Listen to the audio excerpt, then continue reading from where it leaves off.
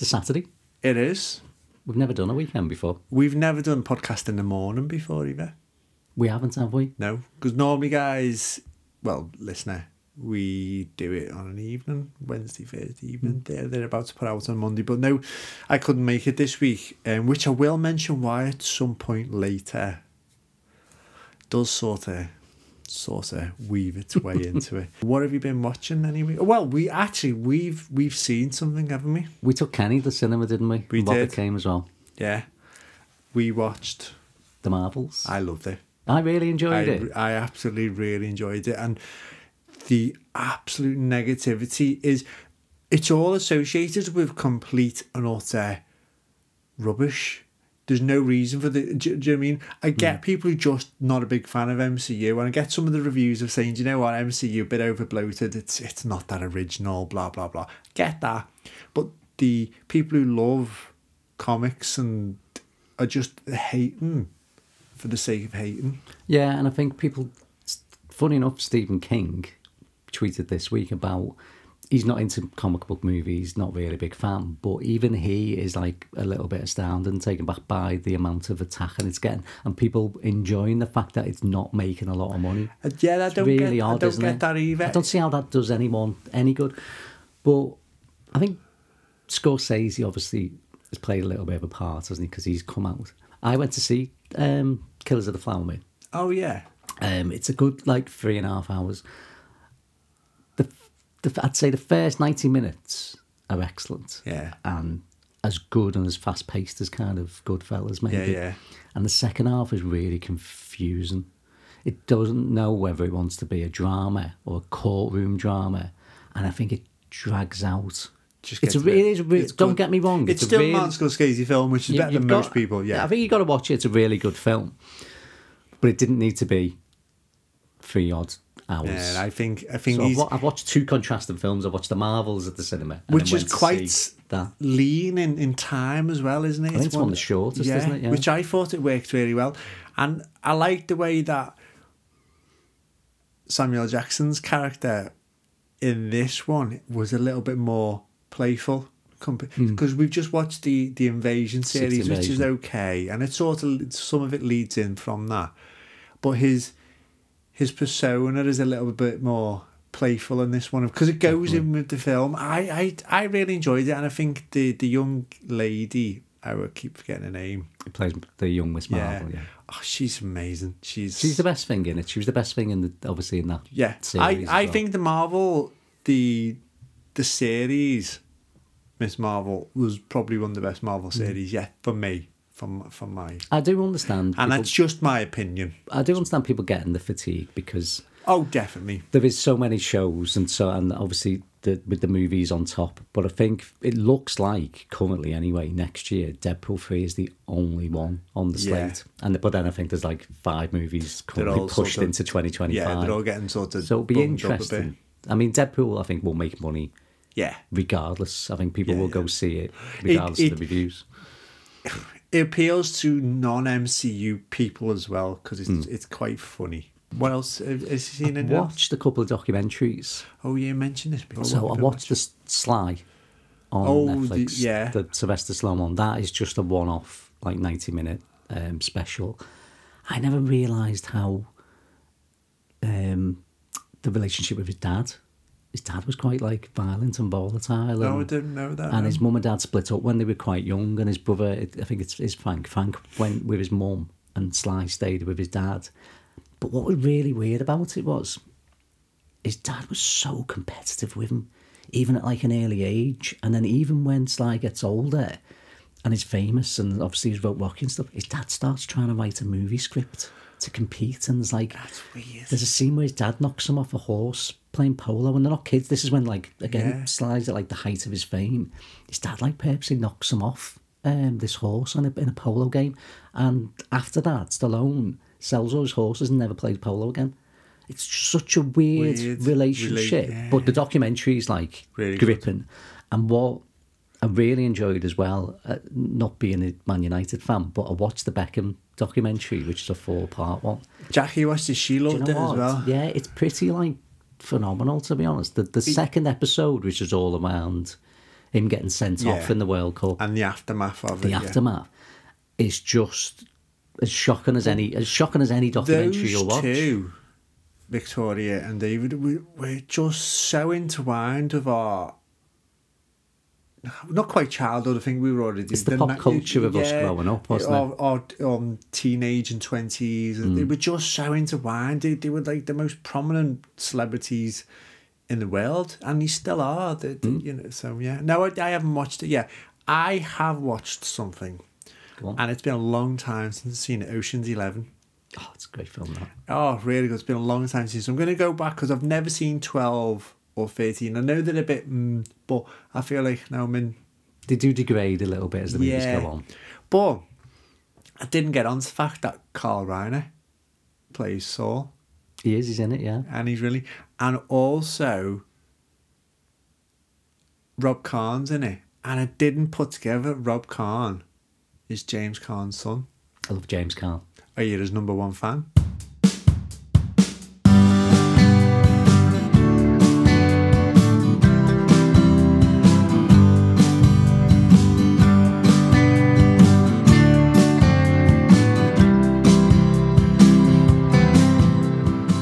Hello and welcome to Watch It If You Can. My name is Liam. My name's Dave. This podcast is all about box sets we've created of our favourite films and TV shows. Some you've seen, some you haven't, and others you may never want to watch. However, we can say, if you've never seen Monsters Inc., we have a 2319. We have a 2319! All we want to do is chat on about these films and TV shows we love so dearly, and maybe, just maybe, you should watch it if you can.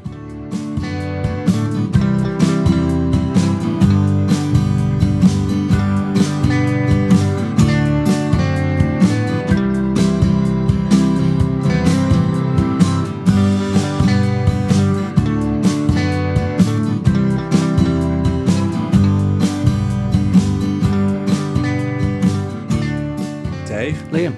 How are you? I'm good. Yeah, I'm good. I'm warm now. We are lovely, toasty warm. We had no central heating or hot water in the house for a few days this week, and Dave heroically came round with a little electric fan heater. Oh, you were so loved that night, Dave. You were a little hero. We're going to talk about something that's quite cold. Is that what you were going to mention?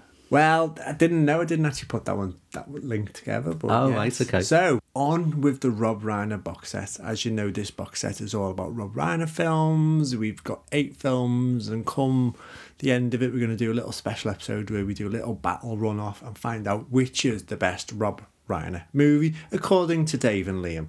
It's just our opinions. Anyway, Dave, what are your Rob Reiner facts for this week? Some things you might not have known about Rob Reiner. He is the eldest of 3. He's got a brother called Lucas and a sister called Annie.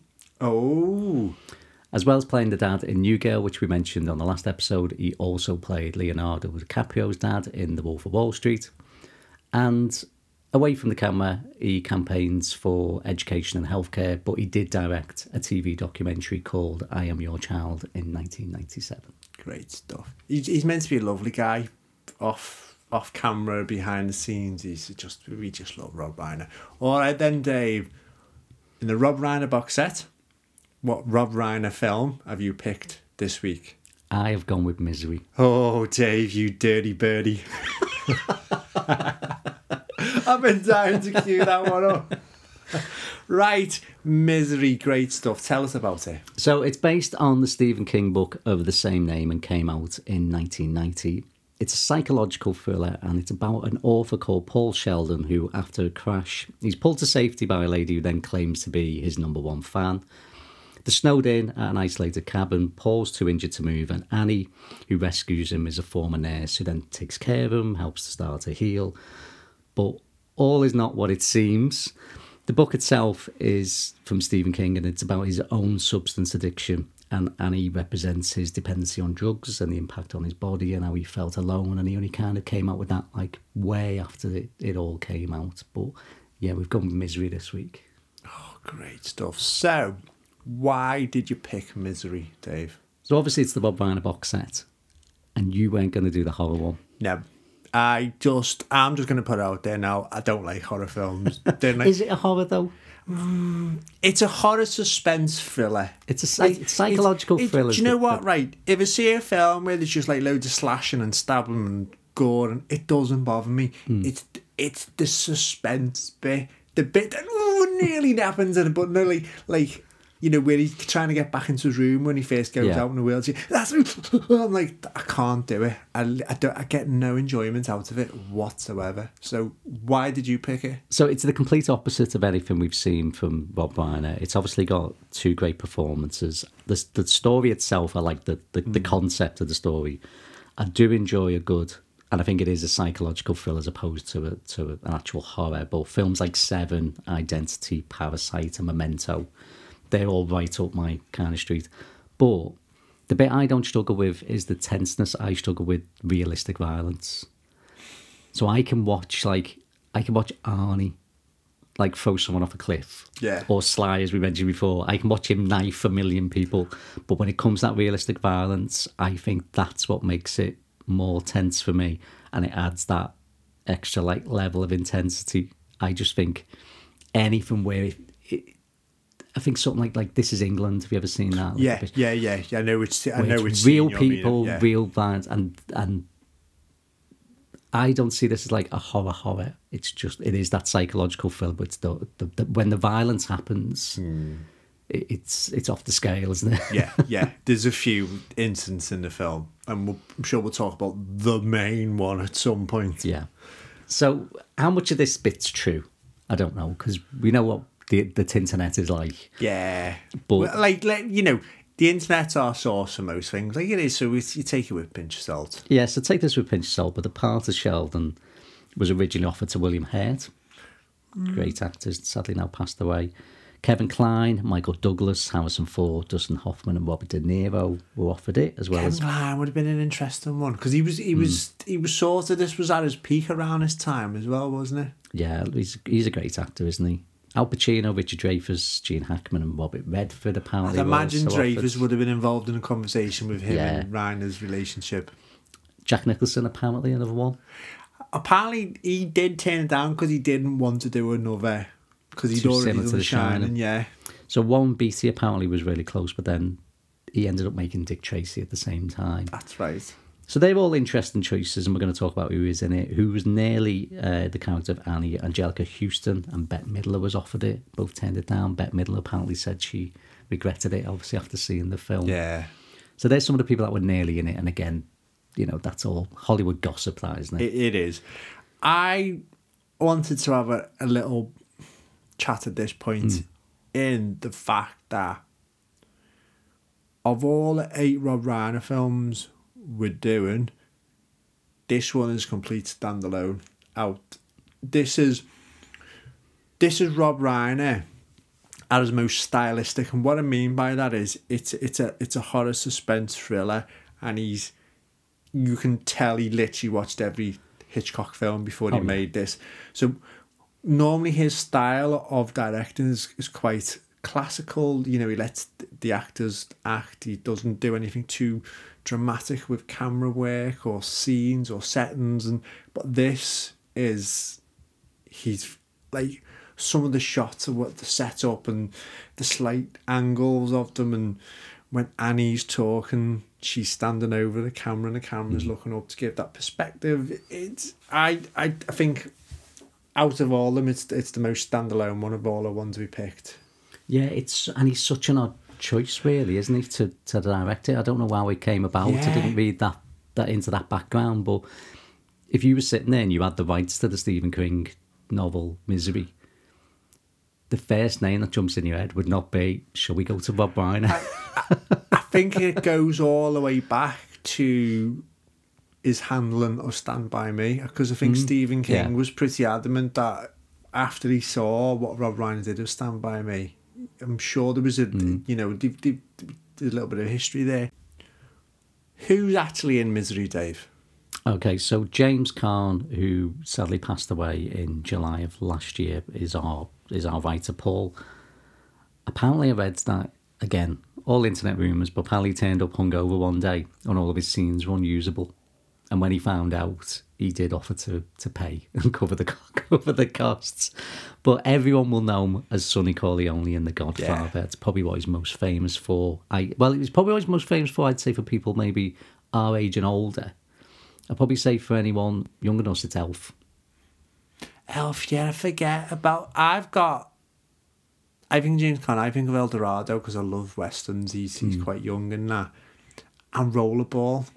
Rollerball was like huge at the time. Oh, wasn't when we were kids, it was a bonkers film. It's still good. And he pops up in Mickey Blue Eyes as well. I've got that. So my couple of actual recommendations are A Thief from 1981. I haven't seen that one yet. Mickey Blue Eyes was on there, but again, I put Mickey Blue Eyes on because we always try and get in Hugh Grant. Yeah, we love Hugh. It's not even the best Hugh Grant film. It's not.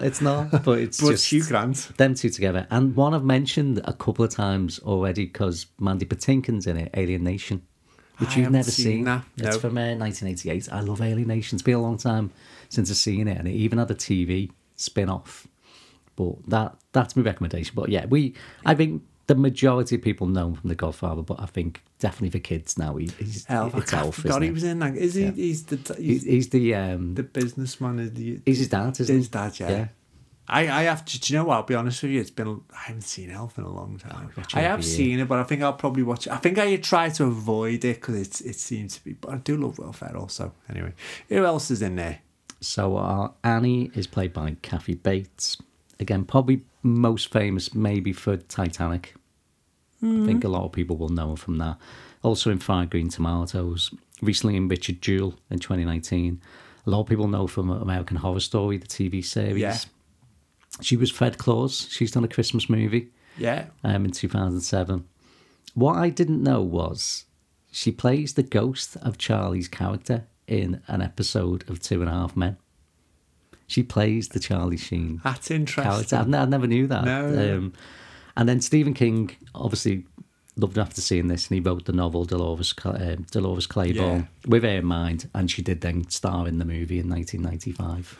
I was looking at Kathy Bates' filmography, and it's impressive. She's done a couple of early things, and this takes me back to being a kid. Love Boat and Cagney and Lacey. She popped up in. Do you remember? Cagney and Lacey, yeah. She was also in Dick Tracy as well, along with a couple in this film. I think Pacino was in it, and obviously Warren Beatty was nearly in the film. Yeah. So there's a few links. Fried Green Tomatoes with Stop Kathy is an amazing film. Obviously, Titanic's a big one, but you forget she's in Waterboy as well. She's also in About Schmitty, Jack Nicholson. She's in a series of 6 Feet Under. Did you ever watch that? I've never seen 6 Feet Under. Oh, it's Alan Ball who went on to do True Blood. And Michael C. Hall's in it as well, isn't he? But she directed about 5 episodes of it, so she's done a bit of directing. She voiced character in Charlotte's Web, which I love that film. It's been a while since I've seen her. I forgot she's in The Blind Side as well, the Sandra Bullock one. I don't think I've seen that. There's a lot of controversy at the minute, isn't there? Yeah. Well, I was reading about that. I really like the film. She's also brilliant. She's in the last couple of seasons of The US Office, which she's fantastic in, which I'm a massive Office fan. And I really want to see, she's got a new film out at the moment, Are You There, God? It's Me, Margaret. Looks fantastic. It's a recent one. So that's on my list to watch at the moment. So Lauren Bacall is in it. She was just a huge star from the 1940s and right onwards. She was married to Humphrey Bogart. They did The Big Sleep together in 1946. She did star with Marilyn Monroe as well in How to Marry a Millionaire in 1953. She did Murder on the Orient Express in 1974.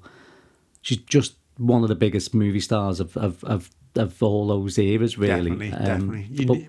Key Largo, our dad in there as well. Modern day, though, I think me and you especially will know from, she does have one of the voices in Howl's Moving Castle, which we mentioned because Billy Crystal is also in Howl's Moving Castle as well. Right, So just a couple of honourable mentions then.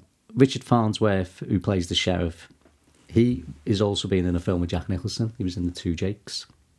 We've got Francis Sternhagen, which is a sort of sequel to Chinatown. Yeah. Isn't it? Yeah. Francis Sternhagen is Cliff's mum in Cheers.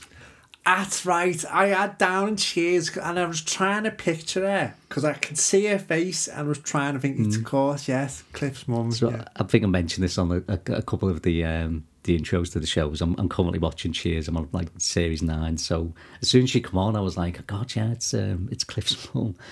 Honorable mention for JT Walsh, just pops up in just one scene as a state trooper. We talked about him when we talked about A Few Good Men. And Rob Reiner himself pops up, doesn't he? He does, yeah. He's a helicopter pilot in it as well. Very small cast overall. He does. Just going back to Frances Sternhagen, she's in Doc Hollywood, which I think is a really good film. The Michael J. Fox. Yes. We mentioned that, yeah. Yeah, I think it gets overlooked. Also, we don't normally mention the director of photography or the cinematographer, but it was when the credits were coming up. It's Barry Sonnenfeld, who, as a DOP, before this, he did Raising Arizona, amazing, Big, When Harry Met Sally, Miller's Crossing, which is one of Coen Brothers' first big one, and then this. And then the following year, he directed The Addams Family. And then he also did The Concierge, which I think is a great Michael J. Fox film as well, which is quite often overlooked, where he plays. I don't remember that. If you've not seen Concierge, he plays a concierge in a hotel, and he's like a Mr. Fix-It. And then he went on to do Get Shorty and Men in Black. So I was like... what was really interesting was he was a director of photography for a couple of years leading up to Misery. And then obviously the next year he went and started directing. So it'll just be interesting if we ever get a chance to speak to Barry, how much of an influence was Rob Reiner? I'm guessing he was already wanting to be a director, and then Rob Reiner rings him up and goes, I'm doing Misery. He's like, yeah, all right, I'm in. Do you know what I mean? And then after that he goes on. Yeah, himself. And has a great career of,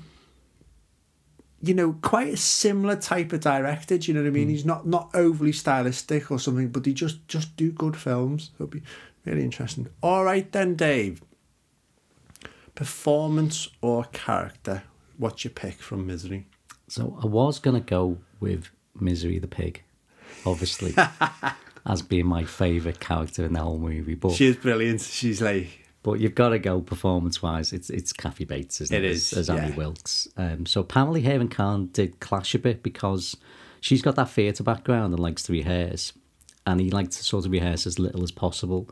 So when she did speak to Bob Reiner about it, what he said was use that frustration in the character. So that little clash between those two off screen probably helped the performance. It is an amazing performance, and as the film unravels, I think you just realise how crazy she really is in between those initial car scenes. Yeah. But it's not really...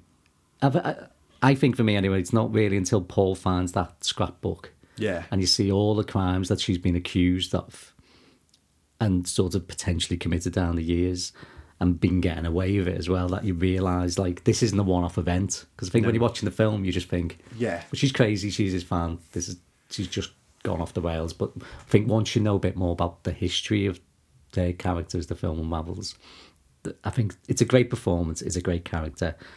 Annie Wilkes was ranked number 17 in AFI's 100 Years, 100 Heroes and Villains. I can see that, totally see that. And she did win the Oscar in 1991 as well.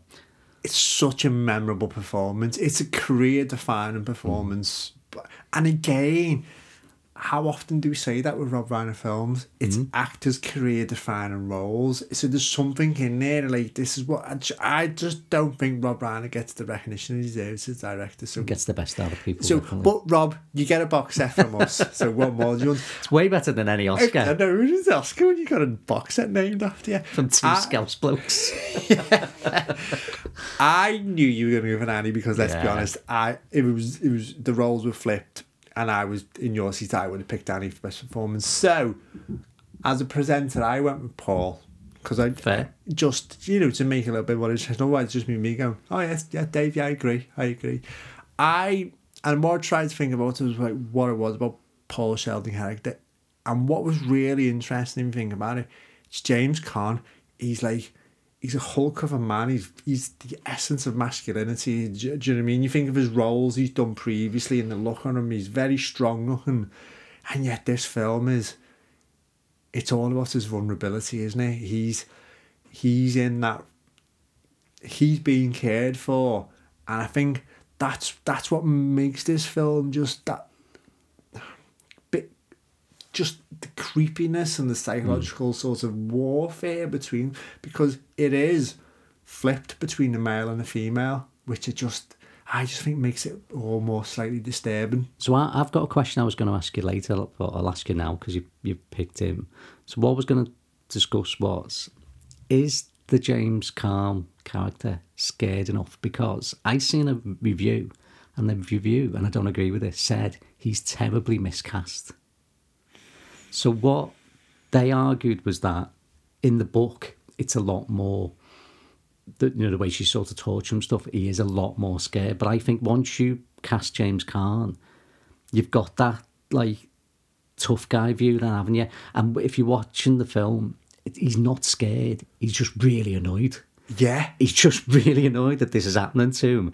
And I think having James Caan, though, makes that fight and the death scene at the end more realistic than having someone like, let's say, Richard Dreyfuss or someone a little bit softer with Tom Hanks or whatever. Definitely. Because I think with James Caan, you could see he probably got that violence in him. You wouldn't want to mess with him. You can see him always trying to, and obviously it's based on a story, and I think maybe that's where Rob Reiner said, no, this I'm going to go a slightly different route with the character, and I've never read the book, so I don't know. I'm too much of a scaredy cat to read anything by Stephen King, because I'd be literally reading in the dark, be like, nah, not having that. I think it adds an amazing twist on it because of who he is. Because he's a big fella, he's a good looking fella. He's a masculine movie star.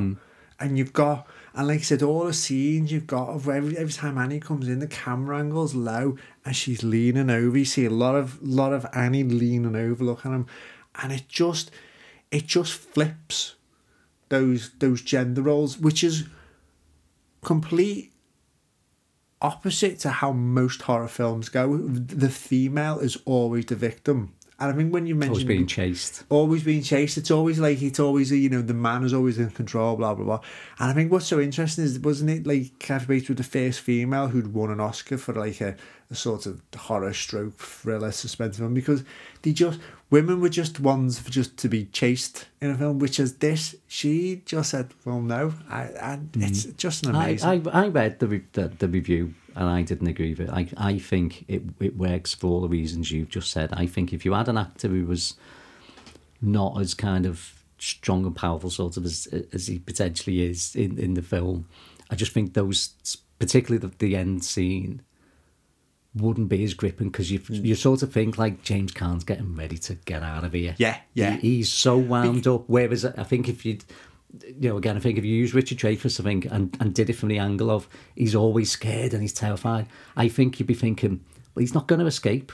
He's so terrified to do anything. And he's also thinking, can I physically do anything? Because I love... She's, the character, the Annie character, I mean, obviously you see her like drag him off and the things she does.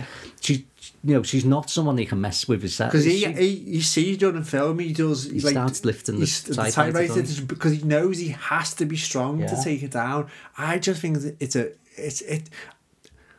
relationship between them two is absolutely amazing. How he plays it, and I was reading another review that said it's a cat and mouse, and I'm like, that's a really good way. That it's like they were all, because like she knew he'd been out, because remember she mentioned about the penguin. She said, I know you've been out, so she's like, that was just that, like, that the whole relationship. I'm going to bring it in at this point as well, and this is where it leads into the reason why I didn't want to do the podcast the other night is there any humanity or vulnerability in Annie? What do you see from her? What do you see her backstory? Do you see something there? Yeah, I mean, is she completely evil and batshit crazy? Well, this probably leads into when we're talking about the scenes. So I know we're sort of skipping ahead, but originally in the book, she cuts his foot off with an axe. Right. Okay. It was Rob Reiner that sort of pushed back on that and just wanted her to do that. Is it called the Hobbling? The Hobbling. Because my stomach goes whenever I think about it. And I think I can't remember who one of the producers was that was on the film. He thought should have cut the foot off, and then once he'd seen it, he agreed, because what he thought was, if she cuts his foot off, all the audience will think she's purely evil. Yes. I'm not saying what she doesn't do to him is already evil, but it's like that's like that next level, isn't it? Because in the book, he gets at the end, he's got a prosthetic foot, and he's walking with a cane. I don't know the backstory, and they try and go into it in one of the spin-off series. Clearly, something's happened to her, isn't it, when she's a lot younger? Yeah. But I do think she's evil. Oh. Yeah, I do think all the crimes she's got away with, because we see the paper cuttings of kids dying in hospitals, and she sort of, it seemed like she was getting away in like technicalities, wasn't it? I think she lives alone in the woods because she can't be around people, and obviously she's in. So do you think she's aware she's evil? Do I think what? Sorry. Do you think she's aware she's evil? Oh no, I think she's absolutely batshit. Okay, so it's interesting because this week in work I've done, because of my job role, we've done 2 days of safeguarding training, and I've got to say it was really heavy. Like, I came So home. just explain to the listener what safeguarding is. Safeguarding is anything to do with raising concerns for treatment of vulnerable people and or children. So the profession I'm in, we come into contact with vulnerable people and children. So you've got to be aware of potential dangers or signs, and it's all about trying to read between the lines, and you know, and part of the training, and it was really heavy. So, and I came home on Thursday and I said to you, I wasn't in the headspace to do a podcast about misery, because I was just like, really, it really got to me, this training. And not because the trainer, the girl, the lady that did it was absolutely amazing. She was an absolute world-class expert in her field, which made it so engaging. But, oh my God, I came late. I was really late. It really, it stayed, it took it out of me, so it wasn't, but we were talking about, and one of the exercises, she gave us these 10 scenarios, and it was all about, and they were very vague in detail, but it's about how you can be critical and trying to pick out red flags and stuff like that. And I'm thinking, God, Annie was a red flag from, you know what I mean? She was like, there was safeguarding concerns should have been raised. But obviously it's, you know, back in previous times in America and all that, but it just made me start thinking, because we had all these scenarios, and the worst exercise she gave us these 10 exercises, these 10 scenarios. She said rate them from seriousness from 1 to 10. So we spent we couldn't do it as a group. And then she turned around to the trainer and said, they're all 10, because they all ended up in death. And she went for, these were all real cases, but she changed names.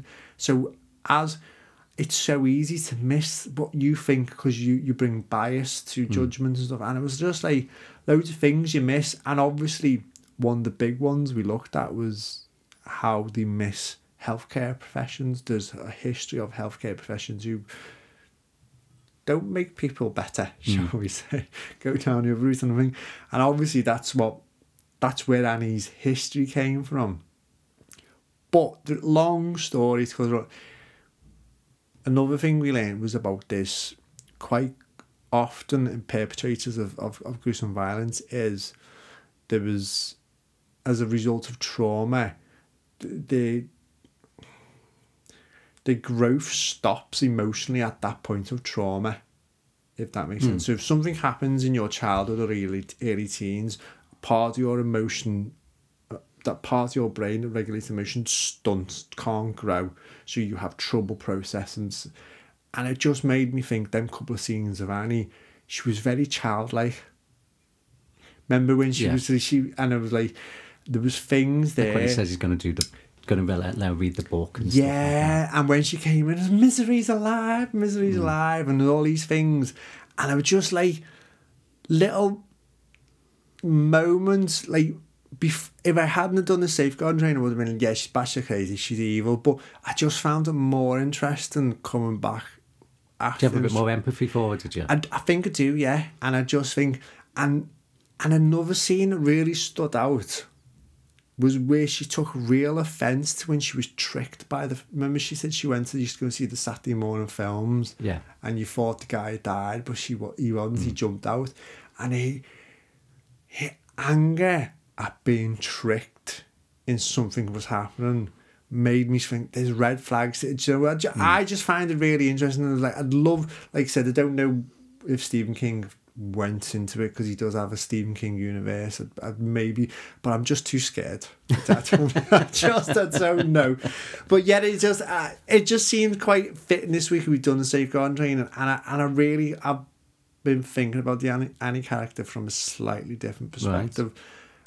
And again, but it makes it the film. I think I've made it even more enjoyable. Give you a different angle, hasn't it? Yeah, but no, she still scares shit out of me. So, moving on, we've already mentioned a few moments and scenes, but what is your favourite moment or scene in the film? So a couple of scenes. I think it is when Paul gets out the room for the first time. Oh. It's one of my favourites. It's just so tense. Yeah, he uses the hairpin, doesn't he, to open the door. And he's going around the house. I love those tense scenes in any movie. Oh, I don't. I can't do it, Dave. That's what I do enjoy. Like I say, I don't enjoy the realistic violence, but I do like a really good tense scene of like, it's like Kevin Costner's No Way Out. That to me is like 90 minutes of just pure tense, like what's going to happen. I love that scene, but you can't not talk about the sledgehammer to the ankle scene. It's worse than I remember, to be honest. And I know you only see is it the left she hits first? You don't see the right, it's on Paul's face. But it's as bad, it's worse than I remembered, because I haven't seen the movie for a long time. So I'd probably blanked it out. I'd probably pushed that scene way back. So when she actually did it and you see his foot go on, I was like, it's the angle where he flops over. Oh, it's awful. I think it's worse. I actually do think that's worse than an axe to the foot. Oh, all day because long. You see that all the time in films, don't you? It's almost like we've been desensitized. Game of Thrones has probably desensitized us to a lot of sorts of violence and stuff.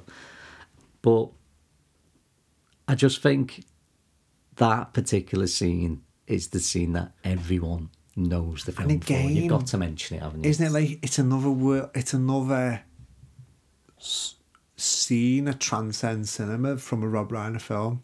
So we've got these moments in When Harry Met Sally. Can't handle the truth. They transcend film or cinema because everyone knows about. It's been parodied, it's been skit, it's been laughed at. They are cinema moments. Yeah, and again, it's another. Rob Reiner just throws them out like they were nothing. Is that your favourite? Yeah, it was just them two really. Paul going around the house and the sledgehammer scene. I think are the two standout scenes. I would agree with that, but a couple of little moments I picked out, and probably I picked this one out because I clung onto it because it was doing light relief in the film. Buster and Virginia. The bit where he comes in and she's on the phone and goes, I have no idea where he is, probably out having an affair. And he comes in and then someone's on the phone and he's obviously saying, well, if you put a bench outside your store and people sit on it, I can't come round and tell them. And I just think that's a great scene. And then, their relationship is fascinating. I love them two in it. But my favourite bit is where they have the meal. And when she knocks the wine glass over with the medicine in, his face. Because what we don't grasp, I don't think, in the movie is the length of time it's taken for him to do. How many pills? Because I know he does steal a packet of pills, doesn't he? But I don't think it comes across. Maybe it does, but to me anyway, it didn't come across how long he'd had to wait. From how long was it from when he got those pills to when he put the powder in the glass? Yeah. Oh, like... the look on, like, the acting. So just for the listener, if they haven't seen it, just like tell them what he's trying to do. So basically, he's got all the powder from the painkillers, and he sends it out to get something, doesn't he? And as she goes out, he pours the tablet powder into and he stays the glass, and she comes back and she goes to pick the glass up to go cheers, but she knocks the glass over, and it's just the the camera stays on James Caan's face the whole time, and it's just, you can literally see the life at that moment does drain out of him completely, and you think, I don't know where you almost think, I don't know where he goes from here. He put almost the perfect plan in place. Yeah. And he is literally 1 second away from seeing that plan work. Yeah, it's gruesome. And I've just one other note of seeing the pronunciation of Dom Perignon. I didn't get onto that. Is absolutely amazing, because that's his thing.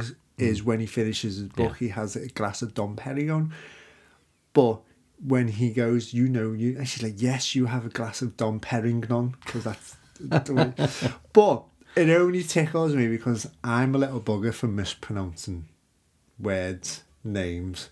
And I read somewhere that you shouldn't laugh at people who mispronounce words like that, because you've learned them from reading them, not from pronouncing them. And you're trying as well, aren't you? She was trying, wasn't she? Thanks, Dave. Yeah, I am. I was talking about Annie. I was giving Annie a compliment. She's learned what he likes to do. Yeah. She's made that effort, so it is a bit harsh to go, well, you mispronounced it wrong.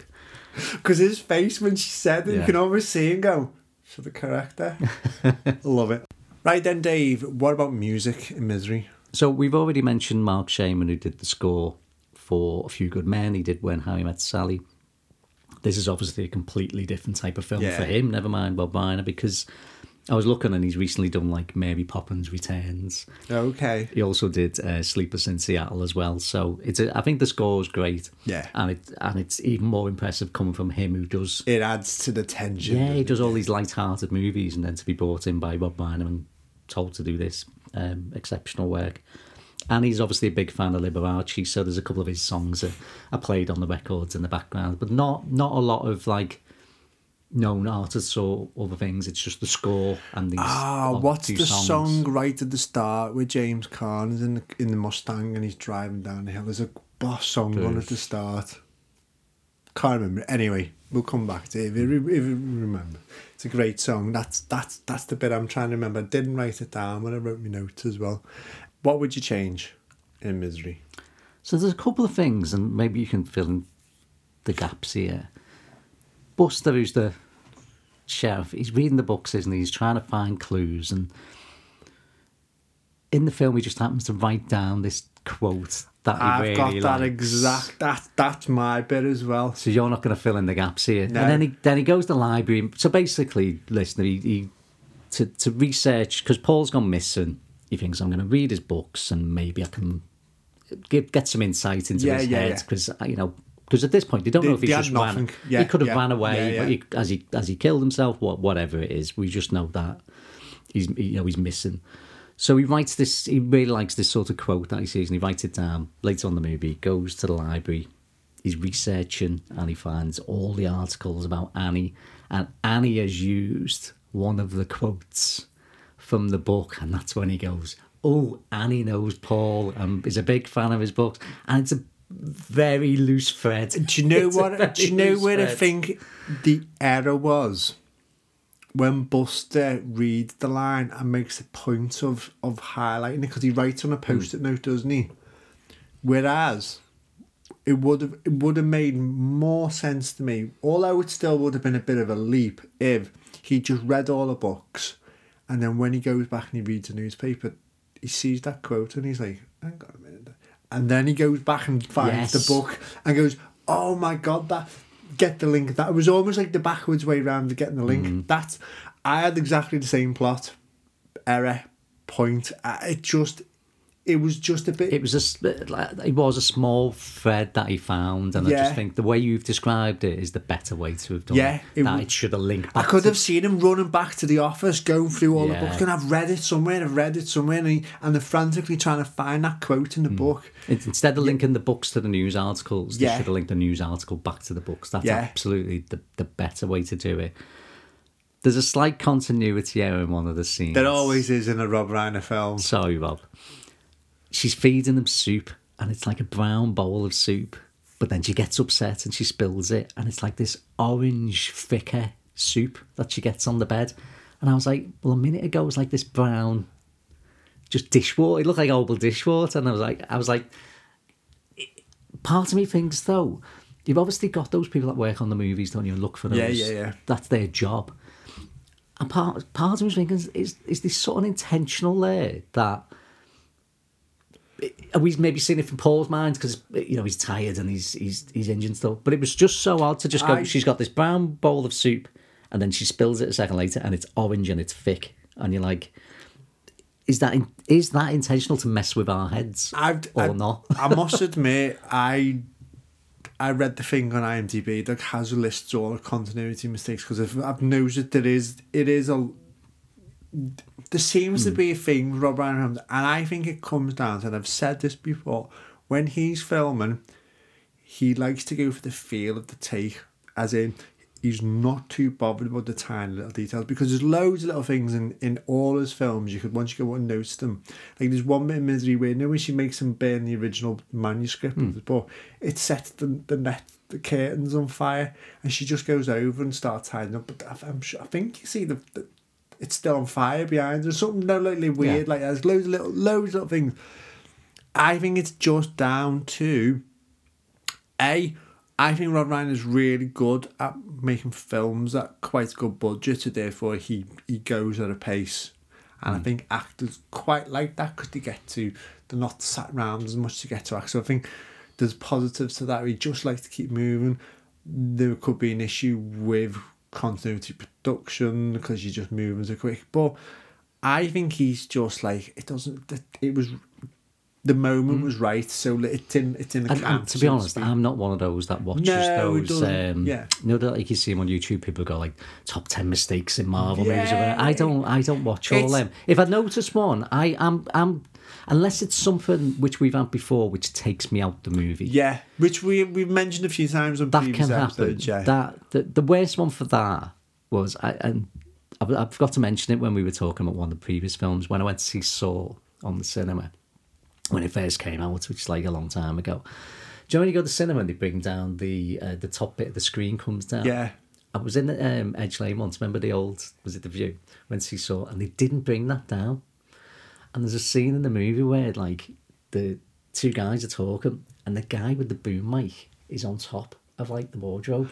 But because they didn't bring the thing down, you could see him. And it just took me out. It just ruined the whole, like, not the whole movie, but the whole scene was like, well, there's the guy with the mic. Because people started laughing in the audience. Yeah. So mistakes like that where it takes me out, I will pick up on and get annoyed. Yeah. But stuff like that one, that was just a bit. To me, it was just like, the soup's changed colour. Yeah. But I wasn't like, well, this is ridiculous. Let's turn this off. I'm going to leave a terrible review on fucking Rotten Tomatoes. Straight on the internet to kick off. Yeah, it is. The bit you said about the quote, and I've got the quote here. There is a judge higher, that of man. I will be judged by him. That's the line, isn't it? You know? Yeah, I thought it was your way was much better. It was a bit cack-handed the way it was dealt with. The one thing I had an issue with was, no way could Annie pull him out of the car, hoist him up over the shoulder, and walk through 2 foot of snow up a hill over the shoulder. Because you see it over the shoulder. She's deceptively strong, though, I think. Yeah, no, I'm not having that. Maybe she should have had a sled or something and pulled them away. No, she could have gone on the car onto a sled and I think potentially pulled them back. Maybe, but just to throw him, get him out the car over the shoulder, and you see her start walking. I'm like, nah. But does that then add to the fact that, like, the mystery around her, not just evilness, but of, is she quite physically strong? So that's why, again, I think you needed the James Caan character, because I think if it had been a Richard Dreyfuss and Richard Dreyfuss attacked her, I think she'd have beat the shit out of him. She would have just like absolutely pummeled. Especially she's got no legs to use. Yeah. She'd have battered him. I love Richard Dreyfuss, but I think I think Kathy Bates would kick his ass. Like, yeah, just for a laugh as well. Like, I think she would literally just bully him on set as well, just for the crack. Okay, then moving on to the next question, which is impact and legacy of Misery. So it grossed 10 million on its opening weekend, and it was second to Home Alone, which obviously was a huge hit. It did go on to make 61 million. Apparently, and I only found this out today, and I don't know why we've never discussed this before, there's a Broadway version. It was out in 2015 with Bruce Willis. Bruce Willis, yeah. Bruce Yeah, Willis yeah. as Paul. Laurie Metcalf, who we know from Yeah. Roseanne. She's Yeah. Sheldon's mum, Big Bang Theory. And there's clips of it. You can watch it. I don't think you can watch the full thing on YouTube. But how did I not know Bruce Willis was in a Broadway play doing Misery? God, I would have Yeah. I'd have found a way to go to that, to be honest. No, I only read I'd have sold a about it kidney. sold a kidney.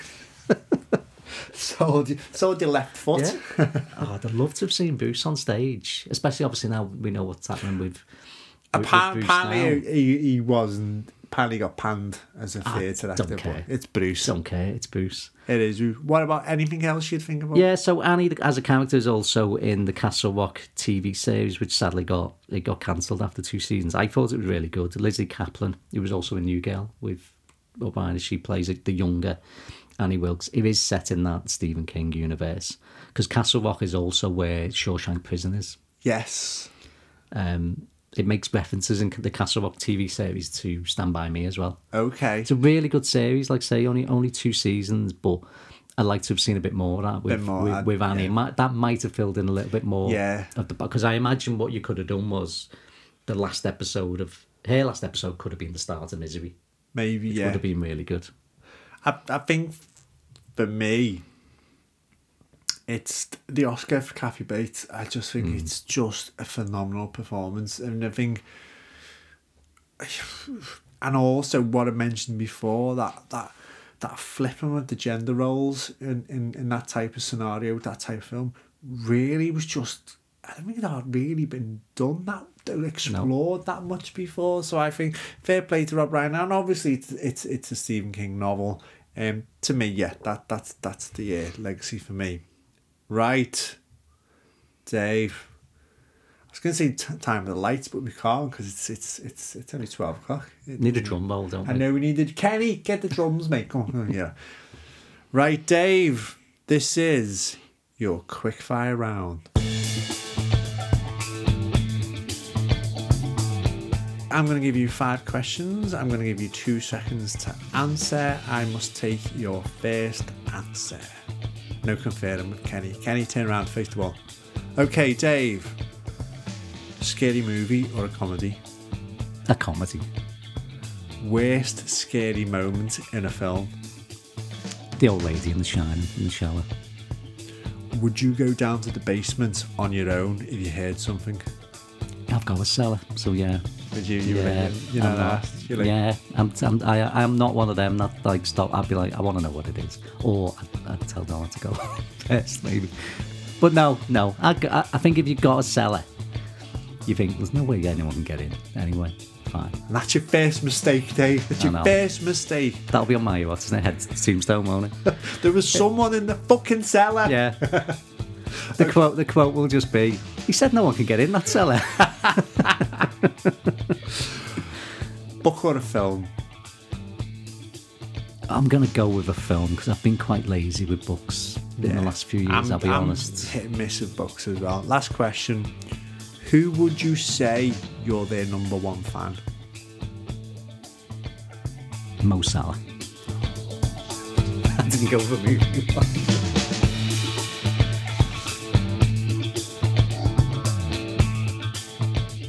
Right, onwards and upwards. Dave, where can our beautiful, lovely listener watch Misery? Why would they want to watch Misery? That's the question. Why? Because it's just... I had to watch it because of the podcast. I would never choose to watch it again. Really? Do you not think it's a good film, though? It's amazing. It's literally... It's amazing. But... Okay, well, you love your horror films and these type of films. Is it an exceptional example of... See, it comes back to what I was saying, that I don't really class it as a horror. It's not horror, but to me, it's not a horror film. Is it a thriller? Psychological? Yeah, for me, a horror film is that slash and is Scream and those type where I think you're expecting, you know, there's a murderer and you know horrible things going to happen. With this, it's all sort of contained to the last 5-10 minutes really, where it's a psychological thriller up to that point where you have no idea what's going on. I mean, I imagined in the day when it came out, unless you'd read the book, if you just went straight into the cinema, and we've talked about this, haven't we? No trailers and that. You would just be thinking, okay, she's a little bit crazy. Yeah. And probably what's going to happen is the sheriff's going to turn up. The sheriff's going to shoot her, and everything will end happily ever after. But when the sheriff, I think one of the most shocking moments is when the sheriff gets shot, isn't it? And it's her reaction to when she just walks towards him with the gun. It's like, cool as a cucumber. And I'm just like, oh. But I couldn't find any way you could watch it for free. Okay. So it's on all your streaming platforms, your usual ones, your Amazon. £3.49 to rent it for 24 I think hours. one of them was like $7.99. I can't remember which one. So shop around if you're gonna watch it. Yeah. All right then. We always have at this point. If you like Misery, what else would you like? I'm going to go first on this one, and the theme I've gone with is female villains. I think it's very apt for this week. So, a really good one to begin with. Sarah Michelle Gellar, Cruel Intentions. That's a great film, yeah. I just love her performance in that. Angelica Houston and the Witches scares the shit out of me still. I don't think I've ever watched it again since I was a kid because it's terrible. That's the equivalent of what you're saying with Misery. As in, like, you don't want to watch it. You know it's a really good film. You don't watch it. And The Witches, I know it's a really good film now. Watched the remake, the updated one. Yeah. It's okay. But it's not, it's Angelica Houston. Yeah, but I've never gone back and watched the original. Glenn Close, Fatal Attraction. That was huge in the day, wasn't it? Yeah. The whole Bunny Boyle and stuff, yeah. Natalie Portman, The Black Swan, I think is a really intense film. It is, but I just don't like that film, you know. I couldn't take to it at all. I really enjoyed it. But I appreciate that is a really good choice. Sharon Stone, Basic Instinct. Yeah, again, huge, wasn't it, when it came out? One of the moments. Now, I've got the character, Cruella de Vil. Now, you could go with the Betty Lou Gerson from the original cartoon, Glenn Close in the remake, and the Emma Stone version. I just think any of them performances are absolutely brilliant. And I just think Cruella de Vil is just one of the greatest characters in cinema history. I've also got Lena Headey, Cersei from Game of Thrones. Oh, good one, yeah. She was a wrong one. Jodie Comer, Villanelle from Killing Eve. Yeah, great choice, yeah. Her accents are brilliant, aren't they? Oh, she's amazing. She's only down the road from us as well, Jodie. Should we go tell her that she's in the episode, yeah? Yeah. Louise Fletcher, who plays Nurse Ratchet, yeah. in One Flew Over the Cuckoo's Nest. You remember her more than the film, don't you? It's just... If I was doing the quickfire round, one of the questions I did put down, but I wasn't sure how well you'd seen... how well you knew One Flew Over the Cuckoo's Nest, because it might be a long time. But I was going to ask you, who would you rather have look after you? Annie or Nurse Ratchet? Oh, that's a good question. That is a good... And I think I can only end on the worst of the lot.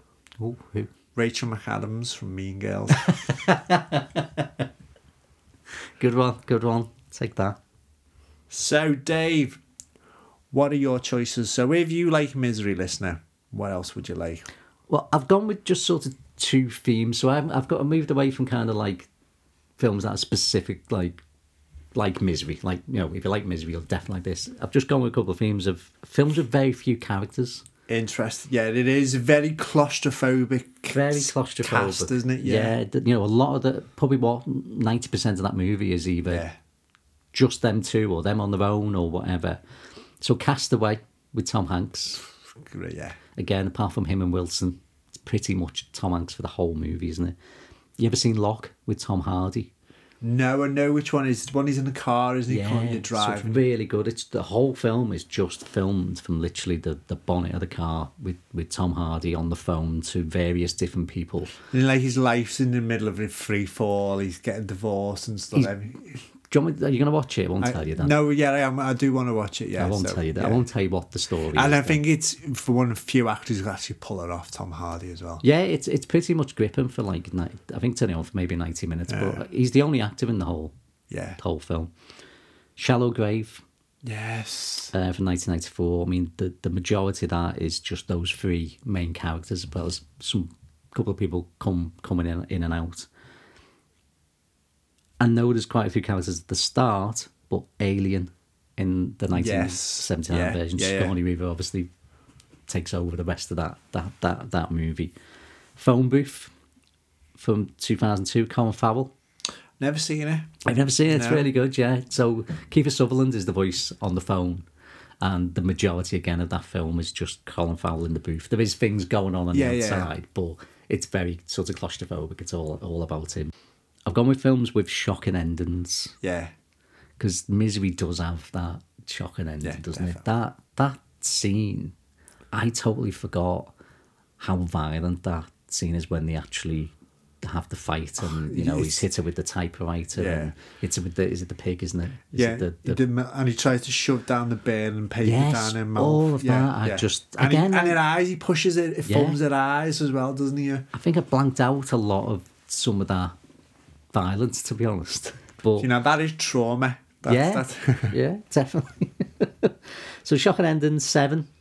Yes, 1995, obviously the scene with Kevin Spacey and Brad Pitt in the box is one of the most famous endings. A film I'm not sure you'll have seen. It's Stephen King again, The Mist. No, So The Mist ending. Should we talk about it? no, Are you ever going to watch it? No. I'm going to just tell you then.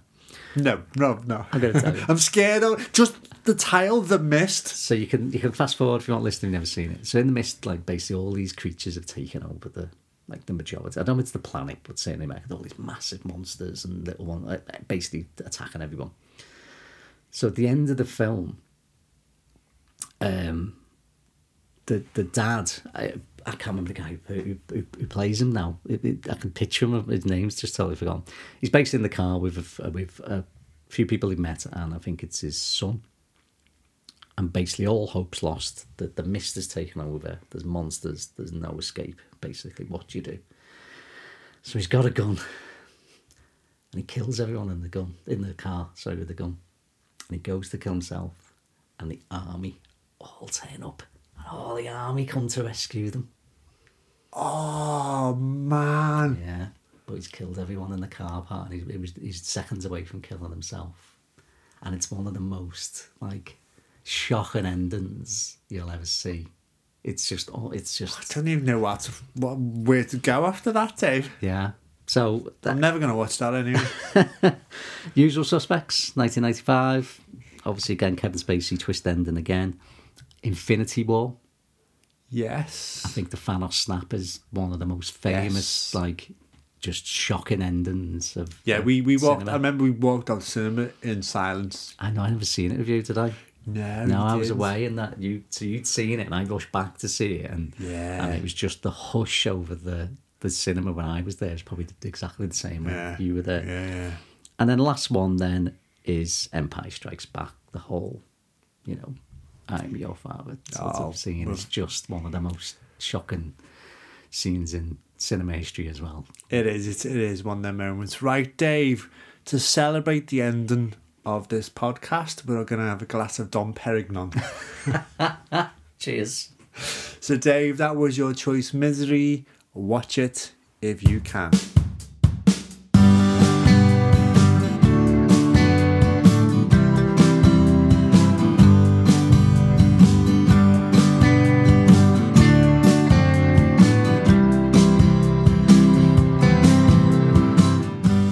This was a Watch It If You Can production, executive produced by Kenny, our Val's lad, on Work Experience. Don't forget to follow, rate and share from wherever you get your podcast from.